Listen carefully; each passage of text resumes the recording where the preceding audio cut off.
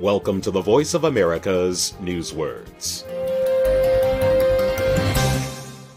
A pottery store in Bahrain is a popular place among visitors to the country. Integral.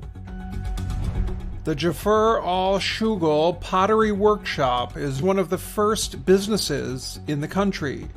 Owner Muhammad Al-Shughul uses a traditional method of making clay pots with local and imported sand.